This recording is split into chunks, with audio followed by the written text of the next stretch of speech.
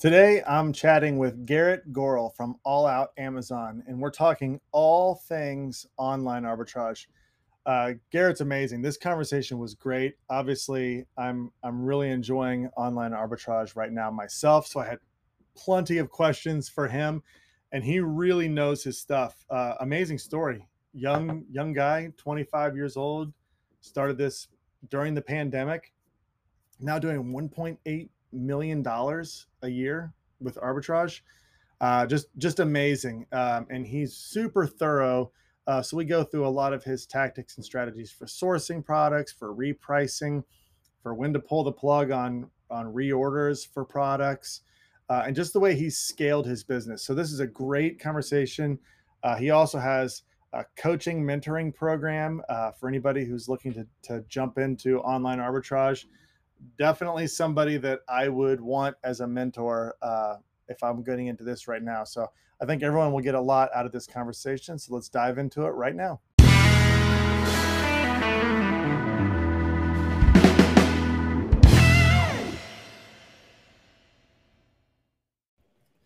What's up, everyone, and welcome to episode 246 of Two Amazon Sellers and a Microphone, brought to you by Sellozo. And today, continuing on the topic of online arbitrage, I'm very excited. You all know I love this topic. I'm dabbling in it right now. But we're going to be talking about launching and scaling an online arbitrage business. And what better guest to have on than the man who's doing it himself and helping others achieve their goals as well. We've got Garrett Gorel on with us from All Out Amazon. What's up, Garrett? What's going on, my man? I like that intro. It's like you planned that or something. But yeah, it's good to be here. It only took me about 200 plus times to get that sorted out. But yeah, I'm glad you're here too. Fellow football fan. It's always nice to have. We're recording this in late July. Next couple of weeks, preseason starts. It's going to be unbelievable. I can't wait. This is like I get like twitchy this time of year. It's like, so it's close. It's almost here. But I cannot wait for that to come along. But I'm really excited today to be talking more about online arbitrage. Yeah. It's a fascinating business. We were talking before we went live just about, I come from a private label entry point. That's where I started my Amazon journey. But there's a lot of barriers to entry. I mean, it takes cash up front. And what a great way to raise capital, because anybody, you could have $10 and you could start doing online arbitrage, and it can grow and scale, and you learn so much along the way. So this can be fun, talking all about what you've done and the services you offer. Before we start, I'm going to turn it over to you for a few minutes. I'd love to hear your background. What were you doing before you started e-commerce, online arbitrage? What prompted you to get into it? And then you can start talking about All Out Amazon as well and the services you provide. Yeah, I mean, so I probably have a bit of a cliche kind of upbringing with e-commerce and Amazon specifically. But so I went to college. I'm only 25 now, so I'm still pretty young, right? And so I was in college, 6-7 years ago, math and finance double major, graduated college, started working corporate. Which was fine, right? I wasn't super passionate about it. It is what it was. As I was serving on the weekends at the time, this is before COVID. So I was working corporate during the week, serving on the weekends. COVID came and obviously shut down restaurants, shut down pretty much everything, right? So I was working remote at the time. So I was still working my corporate job. And all of a sudden I had all this free time on the weekends where I was used to serving, just kind of going to the restaurant, spending all weekend there. So dang, I have all this free time. What do I do? Right. It's like one weekend went by, 2 weekends went by, and I was like, all right, well, I need to find something. And so I probably entered it just as many people did, just getting exposed to some piece of content on Instagram, YouTube, whatever it was, kind of just sparked my interest. And I just started, experimenting. Myself, I got into Amazon reselling with books, used books. I mean, that was kind of the easiest entryway at the time, right? Not nearly as much content was available, not nearly as much people teaching and just kind of sharing experiences. So I was like, what harm will I do? I just spend a couple Saturdays going to Goodwill, scanning books, and just kind of go from there, see what it was, right? And so the entry point at the time for books was easy. All you needed was a Bluetooth scanner, download Scout IQ, obviously the seller app, and just kind of do your thing and see what you can find, right? And so spent a couple of Saturdays there. I saw the potential, being that I started to just dive into the content, just consumed this sort of material. So I knew the potential was there. I just didn't know how to get there yet. And the whole book thing just wasn't necessarily doing it for me. Like, I was finding books, like that was great, but it clearly wasn't going to be a long-term thing for me because I just didn't enjoy it. Like, I didn't want to go to drive all to these thrift stores and just kind of operate in the unknown, so to speak. And that's something that I'm big on nowadays with using the data to make product purchasing decisions, right? I like the known. I like to make calculated decisions, strategic decisions that I know the outcome. Mm-hmm. And for books, for me, that wasn't it, right? And so I did that for a couple of weeks.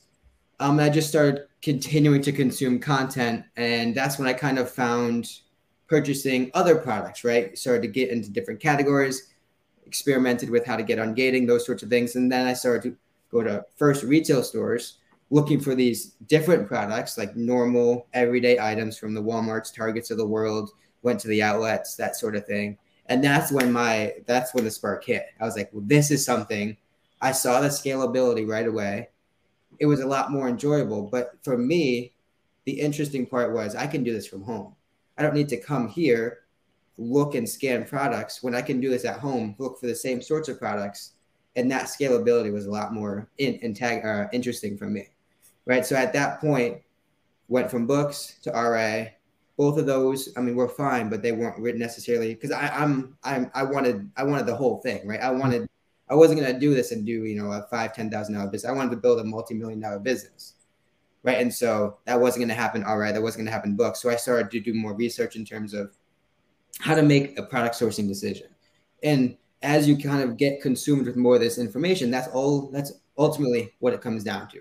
Whether you're talking about private label, wholesale, OA, RA, the foundational aspect when we're talking about Amazon is always going to be that one split-second decision of whether to purchase a product or not. Mm-hmm. How to use, how to leverage, how to consume all the data that's provided for us and make that educated forecasting decision in terms of whether this product is going to act for me beneficially 3, 4, 5, 6 months down the line, or will it not? So that's kind of where I focus my attention, how to get better, how to critique my skill, how to continue to gain experience with this one key aspect, this one key foundational point in terms of purchasing products profitably and accurately, right? And so that's kind of where I started to learn more about Keepa, started to dabble with some different sourcing techniques. And sourcing back then was a lot different than it is now, right? There was no expander, there was no seller amp, right? So I was experimenting with tactical arbitrage and just kind of just doing a lot of that, just putting sweat equity and just doing a lot of manual sourcing, and just kind of built that snowball slowly and surely, making a lot of terrible buys, but that's kind of how you learn. Sure. Right? Because there's so many little nuances when you're talking about purchasing products that it's just inevitable when you're starting out to not pick up on all of them, right? And so you make a bad purchase, you go back and say, oh, well, this stunk, right? Now I'm losing money, but why, right? So going back to the analysis, what piece of information did you overlook, did you not pick up on that you could use the next time to make that more accurate decision? And so that's kind of what I've been doing for the past 3-4 years, just continuing to build the catalog, build the business, bring on more wholesale products, and just continuing rinse and repeat. I love it. And we're going to, there's a lot to unpack there. So we're going to dive into it, but then now you're helping others with All Out Amazon. So talk about what made you decide to go that route. It's great. I mean, you're putting out content, you're helping people, you've got services, coaching. What was the impetus to start that? And how's that going so far? It's just, there's a massive market for paying for experience and everything that you go into, right? You take T-ball, you take baseball lessons, you're paying for someone else's experience. You have to pay to learn anything streamlined. Same thing with Amazon. I put in 2-3 years of putting in the sweat equity, learning, making the mistakes, trial and error to build what I know. But retrospectively, I put in hundreds of hours to learn it. where if I can invest in a course, a mentorship, some sort of capability to streamline that, right? Because visualizing it, the journey of learning goes like this, right? It goes like this: up, down, up, down, up, down, lots of downs and ups, right? But a program that mentors you and kind of guides you through takes where you want to be, takes where you are, and tries to draw a straight line. Obviously, there's going to be some ups and downs and volatility, but it tries to consolidate that volatility of learning to one streamlined path, right? And so I saw the market demand for something, for a product, especially after COVID, more people wanting to work remote, more people wanting to build their own business and do this sort of thing. There's a huge market demand for it, but not a lot of people doing it well. And so that's kind of where I thought there was an opportunity to develop a product, a program. I don't necessarily believe in courses where you don't interact with someone. So we built a program, a month-long program where we essentially hold someone's hand from the beginning to the end point, going through and just consolidating everything you need to know in a consolidated 4-week period with live training, Zoom calls, that sort of thing, to guide them through the growing pains without actually having to firsthand experience the growing pains, essentially. Yeah. I mean, you're spot on. I mean, I remember when I started a long time ago with private label, I took a course. It streamlined it. I mean, I would have been spinning my wheels for a long time with online arbitrage right now. I mean, I'm semi taking a course because I get to talk to a lot of people like you via this podcast. But still, I mean, you're right. I'm in this up and down right now. We could spend 10 hours talking about all the nuances that I'm starting to discover that are completely different from private label. Yep. You're not dealing with a buy box, or how many competing sellers, or is Amazon selling, or, can you predict like this price war that's about to happen? Mm-hmm. There's so many different nuances, but when you're coaching people, how good does it feel when you start to see them having success and the feedback that you're getting? I mean, this business can be a life changer. Oh, for sure. I mean, hundreds of thousands of dollars are on the table, especially now we're recording this in July, heading into Q4. Like I tell everyone, like, life-changing money is on the table these next 4 months. If you are willing to step up and grab it, life-changing money. I'm talking tens, hundreds, depending on what capital you have to spend, right? But potentially life-changing money is on the table in Q4 all year long, but this period of time specifically. At this point, it's just head down, grindstone until essentially mid-January, right? Because we call like the extended Q4, that little Christmas to like mid to late January. That's like gift card season, we call it. Yeah. So demand continues throughout January. But yeah, I mean, from this point until January, it's grind time. It's absolutely. Yeah. We got here, I'll put this up here. We had a comment come in. Fast Track FBA, he loves you. He keeps smashing it, which is exciting. That's what I love about this community is, I mean, one thing, in private label, people are cagey about their product. The worst thing that can happen in private label is you launch or develop a product, and then a year later, there's 40 copycats of you stealing market share. Online arbitrage, I don't think people realize it. I mean, it's eye-opening when you start researching and looking for products. There's millions and millions and millions and millions of potential opportunities out there. And a lot of people can be selling the same product, and it's fine. I mean, the sales velocity, you wouldn't be able to order enough. And the interesting piece is, as you grow, there becomes more opportunity, right? Because, and this is sort of like a self-analytic part that I did recently is, last year we did about 1.8, right? At like 18%. But this year we took, all right, so we looked at the 17%. What happens if we drop that to 11 or 12% margin, right? Margin, not ROI, margin. We developed, obviously we developed a lot more spending power, but dropping the margin, you're allowed to spend, you just naturally can spend a lot more, ultimately increasing your top line, thus increasing your bottom line. For sure. So as your business grows, you can start saying yes a lot more just by simply, quote unquote, like overpowering people, but just outspending people, right? When you're strapped on capital, you have to restrict what you can buy, just to opportunity cost sort of conversation, to maximize your dollar. But your dollars become, you have a lot more obviously dollars to spend once you grow. Thus, you can drop your margin and just your business catapults, right? Because talking in the OA space, the amount of products that we call like low hanging fruit products in that like 11, 12, 13, 15% margin range, there's thousands, unlimited amounts of products, right? Unlimited. To find products in the 20, 25% margin, yeah, that's a lot more difficult.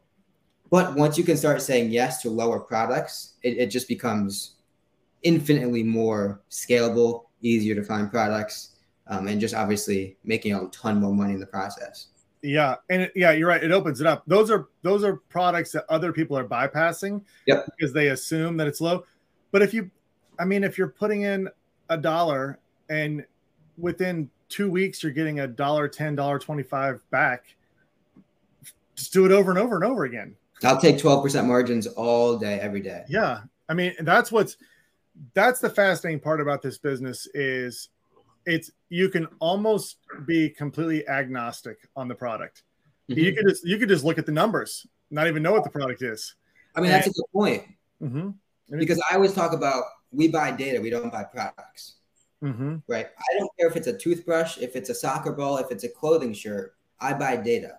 I'm buying into the historical data of a product. I'm buying into the past 4, 6, 8 months of that product. I don't care what it is. I'm buying the history because I use that history to, one, mitigate my risk, two, forecast what that's going to do, right? And I talk about all the time, I don't care what the buy box is now. I care about what it has been, right? Because I use the accumulation of the past 3, 4, 6 months of what that trending is to make that decision, right? Because the current buy box is always going to be deceiving. It could be up, could be down. Every product market is differently volatile. Yeah, I care about the trending, the long-term trend, because that's what you forecast. You don't forecast on a specific number, one data point. You forecast on hundreds. Right. Yeah. I mean, a lot of times that price is super low for some weird reason. People are liquidating it, whatever. Mm-hmm. But it's going to pop right back to where it was most times if it's an average buy box. But that also highlights the risk mitigation. I mean, you're like most likely worst case scenario going to get the majority of your money back. I mean, that's on a pretty bad buy. You're going to get 80% of your money back, which that's low risk. That's very low risk. And if your catalog ends up being thousands of products, mm-hmm. It's going to average out and you'll be totally fine. And you can always just pivot and move and pivot and move. Let's dive into more of the details. What's the day? What does an average day look like for you? You wake up, what's going on? How are you operating your business on a day-to-day basis? So a lot of it is restocks and just replenishment, right? Because the power of this business is in the restocks, mm-hmm. right? Once you can develop a catalog of products that you can just rinse and repeat on and replenish and restock, that's when the business that's really powerful and really cool to run. So a lot of it is just managing restocks and restocking and just making sure we're consistently staying in stock, because that's a powerful tool, right? Yeah, sure.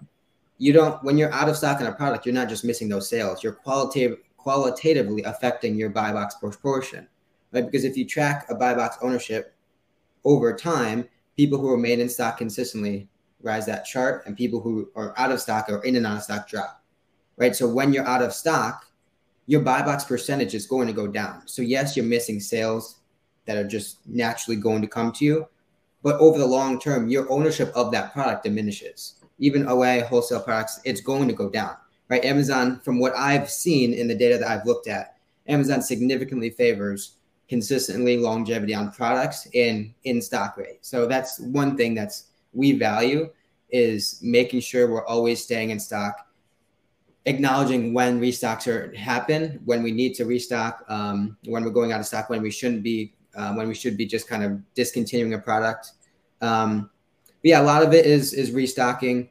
A lot of it nowadays is content, mm-hmm. and obviously driving the program that we offer. So putting out reels, putting out stories, answering questions in the DMs, that sort of thing. And then a minority of my time is spent sourcing and finding new products. But in terms of, go ahead. Do you have a team? Have you built out a team to help with these parts? VAs or employees? So So we've messed with VAs. We've had a couple. We usually just use them for temporary employment. Mm-hmm. We don't keep any long-term VAs. We don't really need them.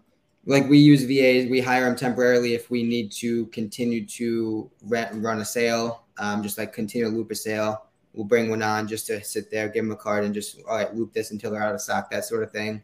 But yeah, for the long term, like I have my brother who runs a business, myself. We both have our significant others that help, so it's like a family operation sort of thing. But we just it's a group effort. But in terms of like the day-to-day operation, we have a prep center that does all of our prepping, right? So we don't touch that. That helps a lot in terms of the actual load management aspect. I talked about the restocks, sourcing new products. In terms of the daily management, I mean, that's really what goes into it.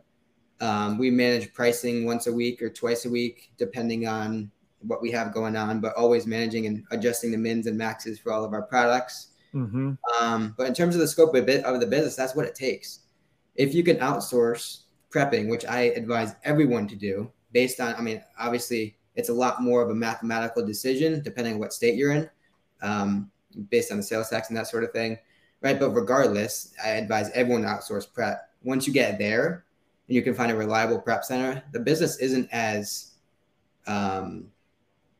it doesn't suck up as much of your time as you would imagine, right? Once you continue to build, the snowball is the key, right? Because it's all in the products that you purchase. If you build your catalog correctly, it'll build and grow and continue to scale. Because we stack products. We don't like lay them nicely on the floor. What I mean by that is when we're sourcing today, we're going to buy something. When we source next month, we're still buying the products that we purchased today, and we're still sourcing. So we're finding new ones. When we source the next month and we buy the next month, we're buying that month's products, but now we're buying 3 months worth of products. Mm-hmm. When you extract that over years of time and you keep stacking these products, it's the business grows a lot quicker, a lot faster, a lot bigger than if you were always looking for the next 5-10 units, right? If you're always hunting the next 5 or 10 units, if you stop working, the business stops working. If you stop buying, then you have nothing to show for all of that work. You're essentially working an hourly job. You can escape the hourly aspect of this business by stacking your products, by allowing them to work when you're not. That's meaning restocks, replens. That's how you exponentially grow the time in the business. That brings up a good point, because I run into this all the time, and some, I may be overly cautious on this. At what point what has to happen for you to stop ordering that product or take it off your list of replens?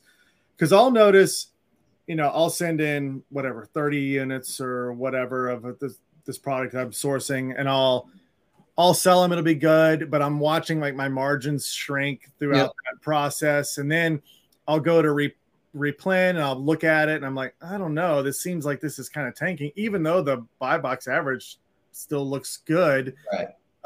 So sometimes I like, maybe I shouldn't invest in this one anymore. At what point do you pull the trigger on a product? It's like, okay, we'll have to put a pause on this one for a while until we see better metrics. Yeah. So that's kind of a loaded question, right? So to start, right, we always want to be moving our products. And so for me, if something hasn't moved in the last 2 weeks, something has to change. Right. Typically, obviously, that's price. I lower the minimum to match the market, whether it meets our criteria or not. If it hasn't moved in 2 weeks, that minimum is going down. If I have to take 5%, it's going to, because potential profit on Amazon's shelf is less valuable to me than exact profit now. Like I'll take 5% profit now over a potential 10-15% in 2 weeks, 2 months, whatever that case may be, because it's not guaranteed. Yeah, it's cash you can reinvest really quickly. So exactly. And so the conversation starts based on velocity. If I haven't, and we always have the mins and maxes on a product level basis, given our repricer. So it always starts with velocity over a 2 week span. After that, the conversation goes, okay, given my market on this product, our min, our max, what we're trending, what we want to trend at, what we want to price at, how many units are below market, right? We have data that tells us how many sales we're getting per day. We also have data that says how many sales that product is moving given a day's time frame. Then it's just simply a math equation you look at how many units are below market, what you deem to be the market. If your market is 12% of a product, how many units, given the overall quantity of how many that listing is moving, are below your market? If the product is moving 1,000 times per day and there's 10,000 or 20,000 or whatever the case may be below market, well, that's something that's an indicator that the market is the product is telling you that that market has changed since when you bought into it, right? So the whole what you expect, what you want the market to be compared to what the market is telling you, that's always going to be our key indicator. Velocity is first, and then the second is, what is the product telling you? We'll look at the Keepa graph. Where is the market? How many units are below market? And kind of make that evaluation, right? Yeah. And then it gets a little more complex, being how much capital you have in that product or compared to your overall capital. If I have $1,000 in the business and I have 500 wrapped up in one product that's now below market, I'm a lot less inclined to wait it out. Rather, if I have $200,000 in the business and I have 2,000 wrapped in a product, right? I may be more inclined at that point to kind of wait it out and see what happens in that scenario. But yeah, go ahead. Yeah, no, that makes sense. I mean, that's kind of along the same line of thinking that I've been on, is like, look, I'm noticing this trend. There's a lot of in-stock units. They're priced really low. They're priced potentially lower than what I'm willing to accept based on my capital. If I can put it in something else that's going to give it a better return, I'm going to do that. Right. But then if you see it's going to change, then you jump back in for sure on that product. I want to talk about now sourcing and ordering, because there's some unique things. I mean, online arbitrage, for anybody, we didn't really talk exactly what it was, but I mean, you're ordering products from other retailers, whether it's Walmart, Target, their own website. There's a million places you can order from, and they're shipped to you. Use a prep center. We're going to talk about that in a second. But when you're ordering, what is there other than the metrics, the criteria of it being, you're calculating if it's going to be potentially profitable for you. You're calculating probably how many units you want to make an order of. What else? Is there anything else that you're looking for? I mean, is there places that you're going all the time where you're finding it, or is that all part of your sourcing strategy, is just trying to find the best place to buy this product, no matter where it is, and have it shipped? Yeah. So a lot of times, and I'll preface this by just giving the overall journey of sourcing, right? I talk about cold and warm products as part of your sourcing journey. In the beginning, when you have no proven sources, you have no proven competitive sellers you can learn from, you have no niche that you're operating in, you're just shooting blind, right? So thus, you have to cast a very wide net. In doing so, the conversion in terms of total products you look at based on total products that you purchase is going to be super low, because you have no awareness and no strategy in terms of where you're sourcing. So you have to cast a wide net. That's kind of where a TA comes into play, where you can look through thousands of data points super efficiently to find those few winners, right? But as you develop your sourcing, you start to get more refined with where you're looking. You're looking at competitive sellers that are competitive to you in the same niche, buying from the same sorts of stores. You're looking from the proven sources that you have. You're looking from suggested and related products to what you're already successfully selling. So as you develop, that conversion on products you're looking at gets higher because you're getting a lot more refined, right? So now I bring that up because at this point, we're only sourcing from competitive sellers who we've kind of accrued over the time that we've been in this, that we've deemed buying from, that we've just kind of calculated that buying from the same sorts of stores, same sorts of products, and the same sorts of niche, because we assume they're always sourcing, they're always finding the products, and so are we.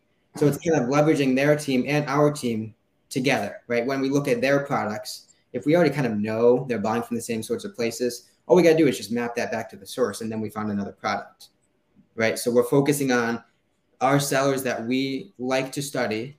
We're just looking at always the sources that we have proven to be successful for sales and just new product lines and that sort of thing. And then whenever we're on a product, if you scroll down, Amazon kind of suggests and related products that people purchase alongside that first one. Sometimes that comes from the same source, right? So those kind of three factors from an OA perspective specifically really encapsulate most of the sourcing we do, because we want to be as warm as can. We all want to always be looking at warm products. Makes conversion higher, makes us more efficient sourcing, right? I want to be look at potentially 15, 20 products and buy 5 of them, 6 of them, right? That's how we spend our time sourcing. It's super strategic and refined, but that has come in with thousands of sourcing hours. You've developed those sorts of things. Yeah. Yeah. I can see, well, first of all, like looking at other sellers and seeing what they're selling that's a great tactic for sourcing products. I mean, all you got to do then is find out, search where they could possibly be buying these from at a good price. But yeah, it also, I'm seeing myself do this same process. It's like, okay, I'm starting to get an idea. I mean, I've used some different lists and some different things. That's a great starting point. Yeah. But I'm able to see now, oh, well, this thing has 7 variations. I wonder if these other variations are possible to sell on. And usually they are. Usually these, when you land on a good one, whatever that brand is, they're not controlling their Amazon presence. It's all third-party resellers. And so there's going to be lots of opportunity in all those different areas, which is great. I mean, I know I keep saying it over and over again, but there's millions and millions of products. And we love variation product listings, right? Because we seek out complexity when we source, because complexity creates a moat around our products. Yeah. Thus, keeping out the newer sellers that, just keeping out sellers in general always is going to raise our margins, right? And so we seek complexity. Some of the ways we do that, we looking for products without a sales rank. A lot of people avoid those. A lot of times TA skips over those, but sometimes it's just a glitch in the data. You can validate that a product is still moving a lot by other factors, right? Increase in reviews and ratings, change in price, all those sorts of things can validate and confirm that a product is moving without the validation of a sales rank, which most people will skip over, right? So that adds a layer of complexity, thus keeping out a lot of sellers. Another thing is variations, right? Different variations have different relative velocities across the variations of that ASIN, right? The sales rank remains the same across all variations, but the velocity obviously doesn't. A size 14 isn't going to move as quick as a size 9 or 10. Right. But a lot of people can't do that analyzation in terms of saying yes to the 9 or no to the 14, right? So thus adding another layer of complexity to the listings, right? So, and then once we find one colorway, if the other colorways are the same or other sizes are the same or styles are the same, as long as the price point is the same, which a lot of times it is, you find other SKUs, other ASINs without even doing any more work, right? So variation listings are awesome. Yeah. The other thing that I've been playing around with, curious to hear your thoughts on this, is multi-packing things. I know you use a prep center, so if you do multi-packing, I'm really curious to see if your prep center can handle that for you. But things that are like grocery items or anything that you can get at Walmart in a 4-pack, they become their own SKU on Amazon. A lot of times people they're looking for a bulk buy. Yep. You can really bump up your margins on products like that. Are you doing any sort of multi-packing? We have a couple, not too much, right? Because we just naturally don't do an incredible lot in grocery, that's where a lot of that multi-packing comes. Yeah. But again, adding a layer of complexity, right? Yeah. The TAs of the world, all the sourcing softwares are going to pick up that first one, but not necessarily the 2-pack, 3-pack, 4-pack, and so on. Right. So those sorts of listings, we love because creates moats around the product. So yeah, multi-packs are great. But yeah. Yeah. And a lot of times, I mean, those don't match up. Like TA's they don't see a 4-pack at a Walmart because it doesn't exist. You got to polybag it yourself. Yep. And make it. Yeah. I like the idea of the complexity. The thing about the not having a BSR, or if you look at different tools, Keepa, it'll show like no sales. That can be wrong, for sure. And a great tip you had though is checking the review count. If it's increasing, it's got to be sales coming in. You could even tell that things are happening based on the volatility of the buy box, right? If it's just flat, it's not moved. Like people aren't going in and out of stock. Like there are a lot of smart sellers out there. Listings should not be flat. Correct. Right? There's too many smart sellers out there for a really good listing to be flat, right? And so you look for the volatility, you look for the consolidated volatility, you look for the movement, people going out of stock, in stock, those sorts of things, everything happening. You look for restocks, right? You can see that in Keepa. Judging by how many other sellers are restocking, that gives you an indication of how good that product is doing, right? Because if it's good enough for them to restock, well, it's good enough for you to restock in the beginning. You know what I'm saying? Yeah. So all those sorts of things you can validate without the sales rank giving you that validation. Interesting. Another big hurdle that keeps people out is gated categories. Yep. And there's a ton of opportunity in there. I have a little bit of an advantage because I've had my Amazon account for a decade. I've sold a lot of products through it. So I'm naturally ungated for a lot of things. But certain things like brand names like Nike or something like that, I mean, there's more steps to help break into some of those categories. What I know on your website, you've got a lot of ungating guides. I'm going to go check those out for sure. But just in general, how does somebody go about getting ungated to sell a big name brand? Yeah, so it comes from quote unquote an invoice from some sort of supplier or distributor of the item, approved supplier or distributor of an item that consists of 10 units of an ASIN under that brand or category. It needs to have your seller name on the invoice or the receipt, needs to have address, all that good stuff, the telephone number. But yeah, a lot of people overhype that. I mean, it doesn't necessarily have the whole invoice thing scares a lot of people, throws a lot of people from a loop. That's something that's really gotten lightened up over the years. Like for example, Nike, you can ungate Nike just from Eastbay, which isn't like a supplier or distributor. It's just some site that sells Nike, but they send you like a PDF of a receipt, which works. But as long as it has 10 units of that brand category, whatever you want to get ungated in, with the name of under your seller name or a name under your seller account that has to match your address, phone number, the website's address, phone number. It'll work. Yeah. Interesting. Because I always thought you couldn't use, sounds like that's maybe an outlier, because you couldn't use like a receipt from Walmart, or can you? Honestly, probably nowadays you may be able to. I know Kohl's receipts work now. Like really, people have used Kohl's receipts. Yeah. Interesting. And all you gotta do is buy 10 units of the product you were going to buy anyway. Yep. Oh, yeah.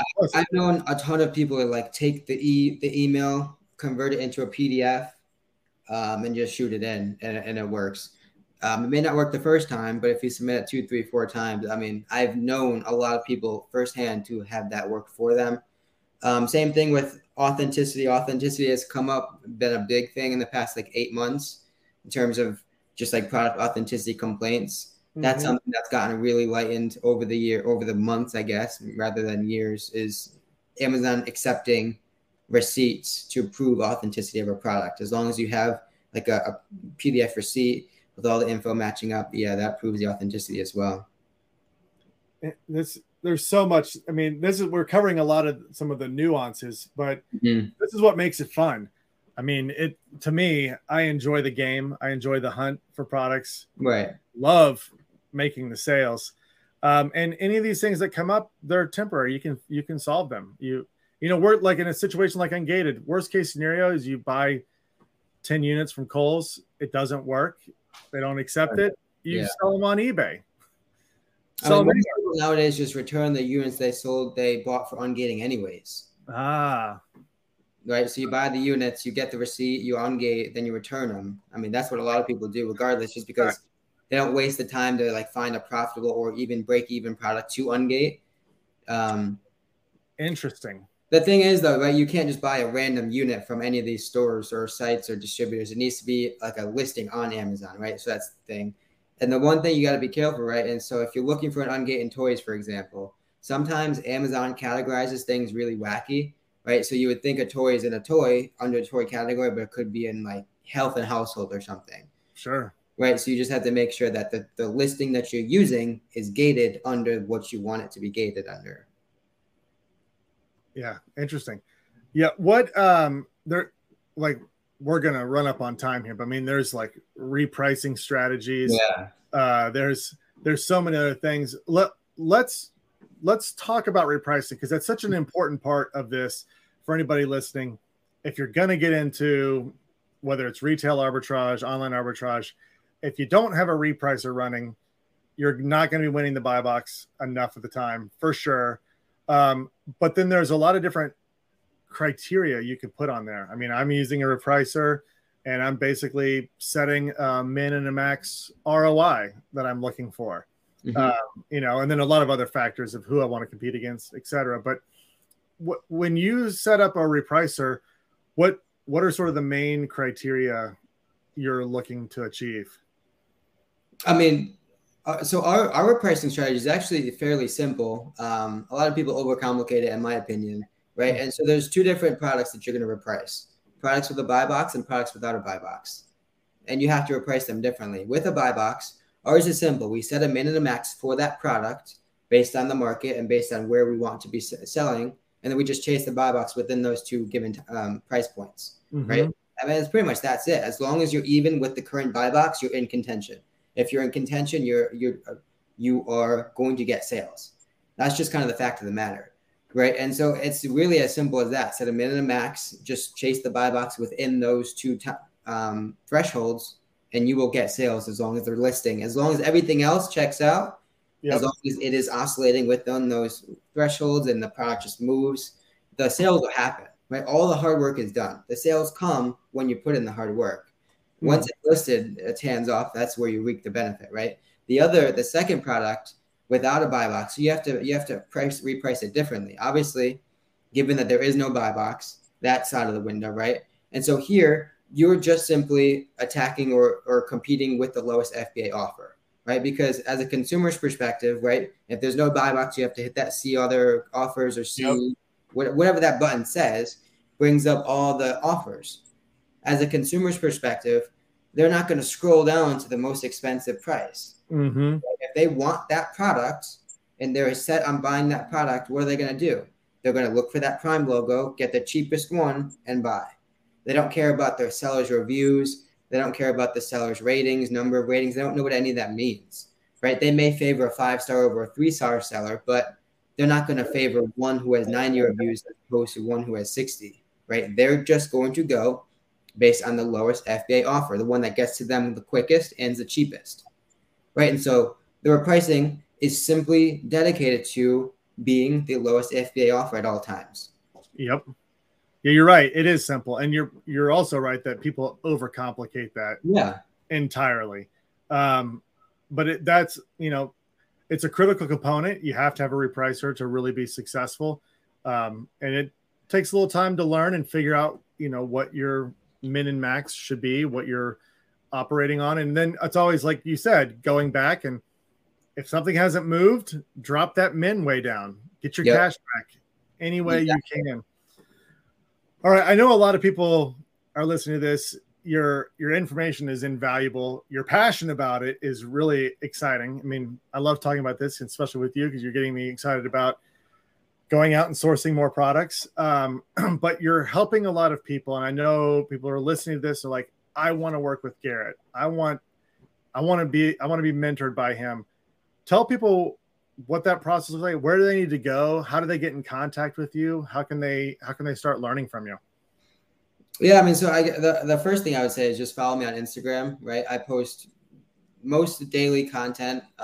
Every day I try and post just some sort of piece of content that I think is valuable for the greater audience, right? So I'm always posting on Instagram. That's probably when I spend the most of my time on social media is Instagram.